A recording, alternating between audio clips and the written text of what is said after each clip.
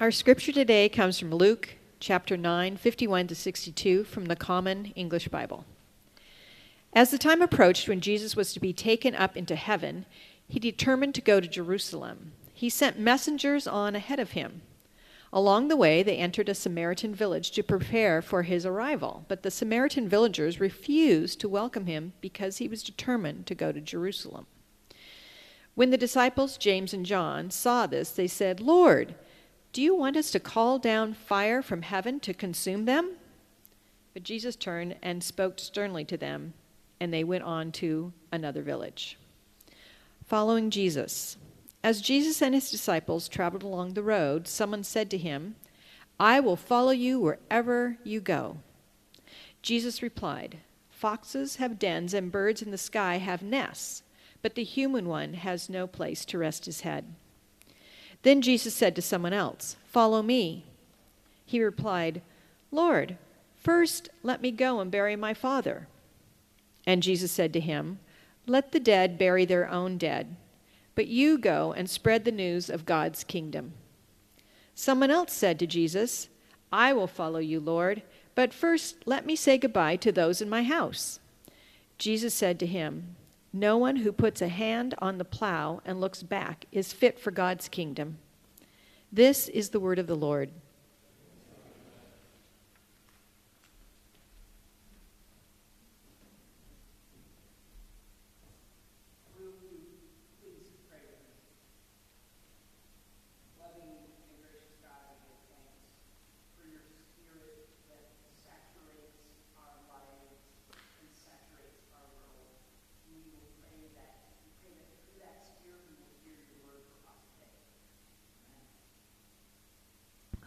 So for the last few weeks, we've been looking at stories about the prophet Elijah. But because we have our congregational meeting right after church, I want to keep it brief. And frankly, stories about Elijah take some time to tell and sort of figure out. So this morning, I'm just going to do sort of like a brief reflection on our lectionary passage from the Gospel of Luke. This is not a beloved text of most people because, the disciples asked to rain down fire on a local ethnic minority, and then Jesus is super harsh with some folks that want to follow him. I mean, no one looks great in this passage. So I'm going to basically just look at two things this morning. Firstly, why did the disciples ask to rain down fire? And secondly, why is Jesus so mean? So let's start with raining down fire. And we'll start sort of a quick recap of what's happening. The Samaritans are an ethnic religious community who are considered enemies of the Israelites because long ago their ancestors married foreign invaders, and that also had some implications on their kosher laws and all kinds of stuff. And so faithful Jews weren't supposed to associate with Samaritans. But Jesus has already broken this rule when he revealed his identity to a Samaritan woman at the well. So Jesus is kind of in with the Samaritans. So he sends his disciples ahead to find a place to stay in Samaria, which would have been a huge no-no, but they go, and the Samaritans seem welcoming at first. They welcome the disciples into the village until they learn that Jesus is on his way to Jerusalem, at which point they say he can't stay there. And this is sort of just speculation on my part, but my hunch is that Jesus going to Jerusalem it's like a bridge too far for the Samaritan community. Because if Jesus is going to Jerusalem, he's in relationship with their enemies. And the Samaritans want Jesus to be 100% on their side.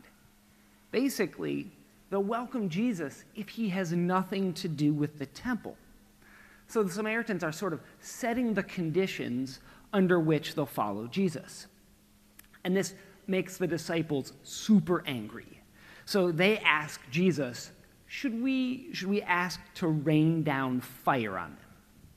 And why in the world would they suggest this? They should know better. I mean, really, they should know better because Jesus just told them how to handle this exact situation. This story comes to us at the end of Luke 9. At the very beginning of Luke 9, Jesus sends out the disciples to proclaim the kingdom, to heal the sick. And then Jesus says, well, here's what you do when you're not welcomed in a village. Whenever they don't welcome you, as you leave the city, shake the dust off your feet as a witness against them. To translate this with the words of St. Swift, you know what's coming? Shake it off. But the disciples do not shake it off. Their quick turn towards violence actually feels kind of inexcusable, except for there's one other thing that happens right after Jesus tells them to shake it off. Jesus invites Peter, James, and John up a mountain where Jesus is transfigured. And you know who else shows up? Elijah. And we've been hearing about Elijah for the past few weeks and how Elijah deals with defiant religious groups that are enemies of Israel. We already told the story of him killing the prophets of Baal, and then in another chapter, Elijah actually asks God to rain down fire from heaven to kill his enemies. And we'll see actually that in this passage, throughout, there are constant parallels between Elijah and Jesus. So much so that I'm actually, in a couple weeks, I'm going to talk again about this passage and look at Jesus and Elijah. But for now, just know that Elijah and Jesus kind of represent two very different ways of dealing with enemies. So the disciples tried an olive branch to the Samaritans, and it failed. So it feels like they're kind of checking in with Jesus to be like, are we sure we don't want to rain down fire? I mean, we did just see Elijah and everything. And this question, because it is a question, it feels like a setup so that Jesus can demonstrate the way of love, responding with compassion and tenderness. But instead, he does the opposite. Jesus rebukes the disciples, then seems to take out his frustration on a couple of folks that want to follow him.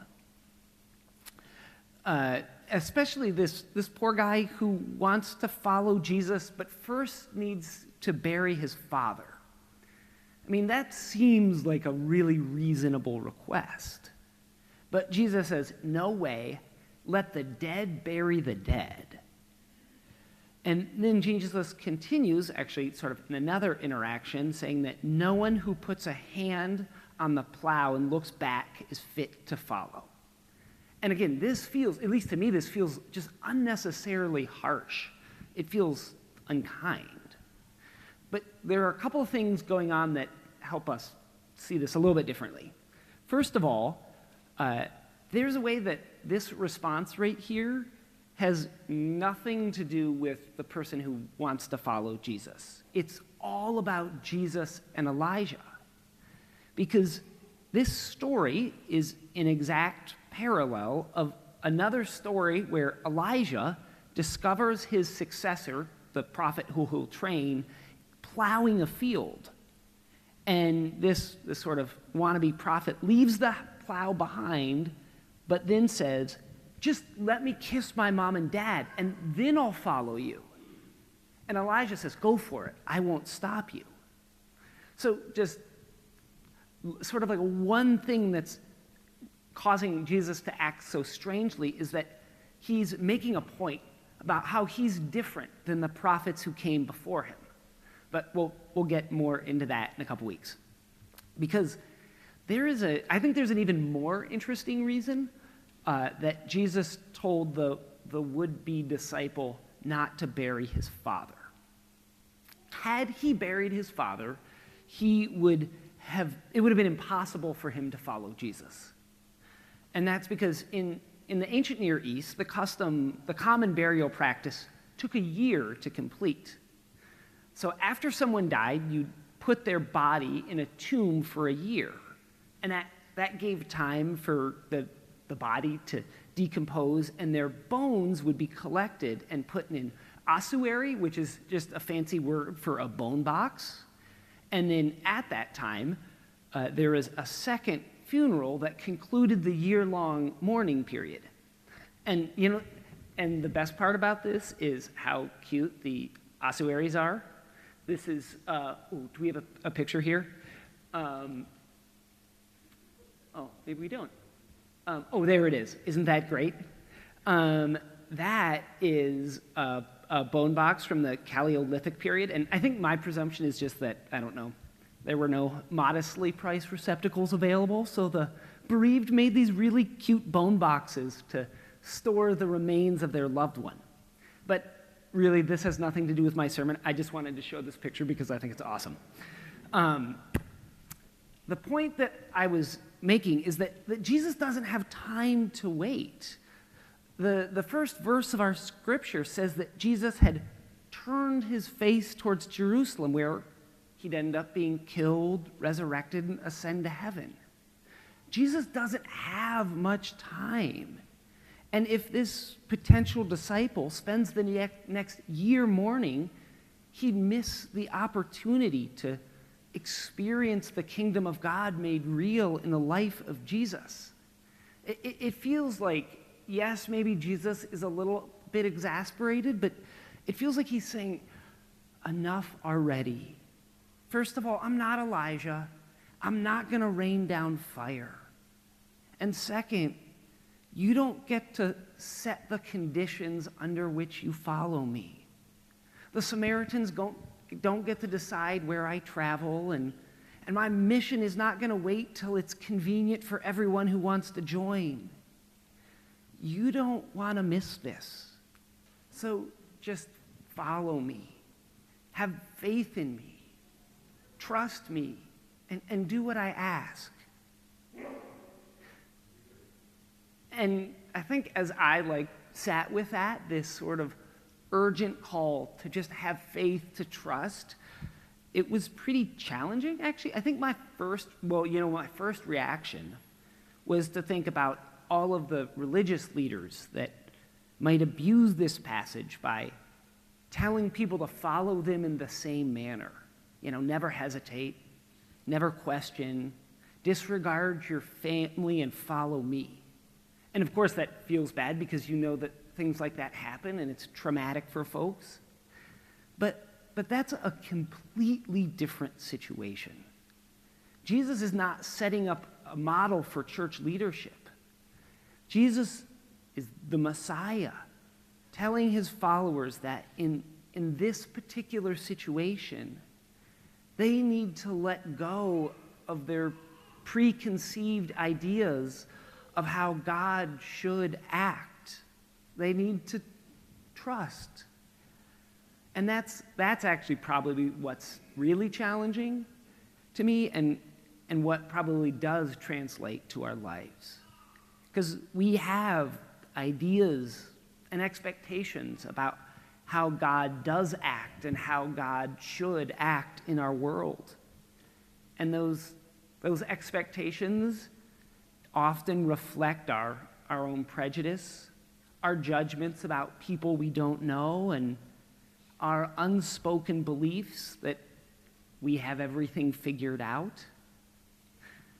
But Jesus always invites us into liberation, even liberation from our ideas about how God should act. So my hope is that this rather bizarre passage can be maybe even an invitation to wonder, an invitation to be curious about how God's Spirit is alive in ways that we couldn't possibly imagine. Amen.